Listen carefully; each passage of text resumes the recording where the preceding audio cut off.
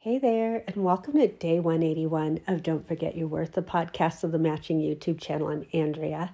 I had just another killer great day at work. I'm starting to get my voice back a little bit. I'm still quite a bit congested, but just having such great days. But I can tell you that when I got home, made a little dinner, let Griffin out, and I'm ready to roll out on social media to see how to see how everyone's playing today.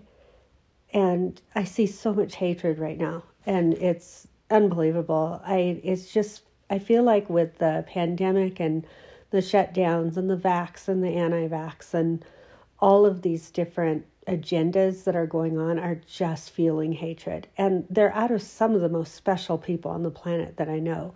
And so it rocks me. I'm like, gosh, like my sense of what I thought I knew and who I knew and who I am and what I think and, everything's just kind of being rocked and shifted. And I'm sure that that's part of the Lord's orchestration.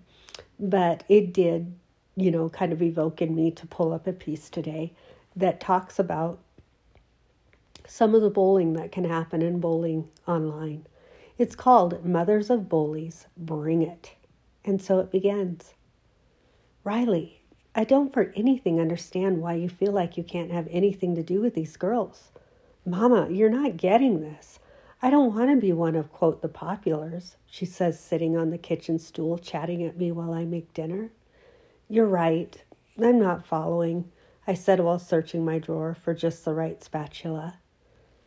They are the first ones, if somebody stumbles or does something wrong, to make wisecracks and totally make fun of them. They are mean, and I don't want to ever be anything like them, she says. Excuse me, you guys, it's crazy. Who is that number 13 out there? Choppy black haircut, I asked my daughter after her volleyball game. Oh, yeah, that's Natasha. She's one of the populars. So she thinks she's really great, Riley said on the way home from the back seat.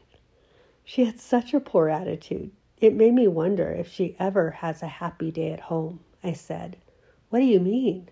My Riley asked, all perplexed. Oh, nothing, I said. Dare I plane drive right off of the road in a ministry trance? Nothing, nothing, nothing. I thought heavy and hard this week about a girl that picked on me once in high school. Although it was very short-lived and brief, it counts. We would put our books under our desks on the metal book racks, and she would shove mine forward with her feet until they would fall all out onto the floor. She was after the attention of a football player a few rows across the classroom, a varsity player retaking our freshman algebra class. Nice. I had no idea what her home life was like, but I knew by the attire that went out the door it couldn't be good. And yet all I could see was pain. It was pain. I can see her dirty, worn, light gray canvas shoes that my own mother would have never let me out of the house in lest it looked like they couldn't afford to dress me, let alone feed me. I admit it, all shallow and all disgusting. Her shoes were on my books and my chair.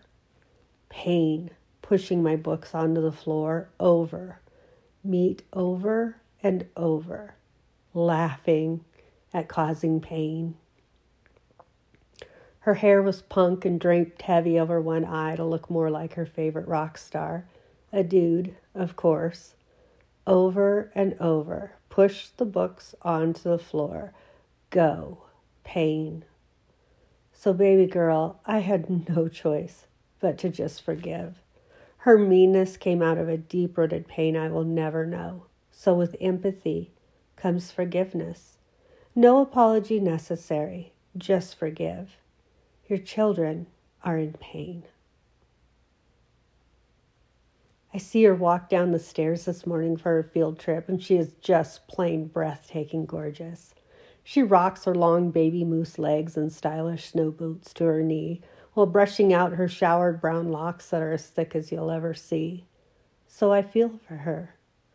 Life is unfortunately going to be a little tougher for a girl like that.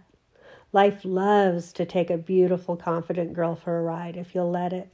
But baby, this girl doesn't bite. her heart loaded with Jesus, makes her more beautiful than ever, confident in every way. My Riley girl has more friends than she knows what to do with. Excuse me, all it takes is one overnight and a full tank of gas to see that. I am ridiculously proud of her choices of friends, and I'm ridiculously proud of those that she chooses to stay away from. But that right therein lies the problem. I want better for them. I want Jesus and I want joy for them. I want joy for these parents that they might have a shot at raising up really loving children. I want children that have truly enough love and joy in their lives that they don't feel it's so necessary to try and strip each other down to nothing. I am tired of having to refill my children because of others' jealousy and their pain. I really mean that. Your children are in pain. I'm not raising my children, but I am paying careful attention to what I am raising. Oh, actually it says, I'm not just raising my children, but I am paying careful attention to what I am raising. My daughters will be mothers. My daughters will be somebody's wife, another's employee, and a friend to many. Their loving kindness matters.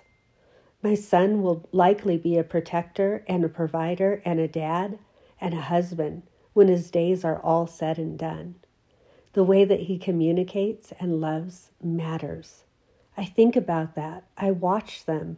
I listen. One sour face got wheeled into the kitchen with me last night just because of who can be grumpy when there are brownies in the oven. Change it up. Joy. Please join with me.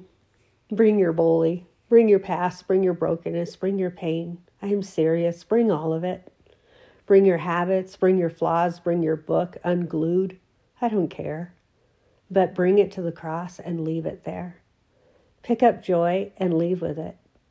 Plan on using that joy every chance you get that it might rub off onto your children and your children's children. Nothing could equip them better for their battles than good old Joy himself. Easter is on its way. You can feel it. All sorts of things go crazy right here in the prayer requests, your marriage, the news, the disease, the finances, right here. His timing, his son. Think of and remember me. The fruits of the Spirit that you really need to get your hearts on: love, joy, peace, tolerance, kindness, goodness, faithfulness, gentleness, self-control. To bring your struggles to the cross and lay it all down, and then pick up and leave with only Him. Love, joy, peace. The greatest of these is love. I love you. I hardly remember writing that piece, but boy, do I remember that Riley coming down those stairs. I do remember that morning. Excuse me. That's just how visual I am. My heart just pours out for my kiddos. I just absolutely adore them to pieces. And I think that this piece is a good reminder to us to realize the miracle that we can be, to make sure that we are raising really wonderful people into this world.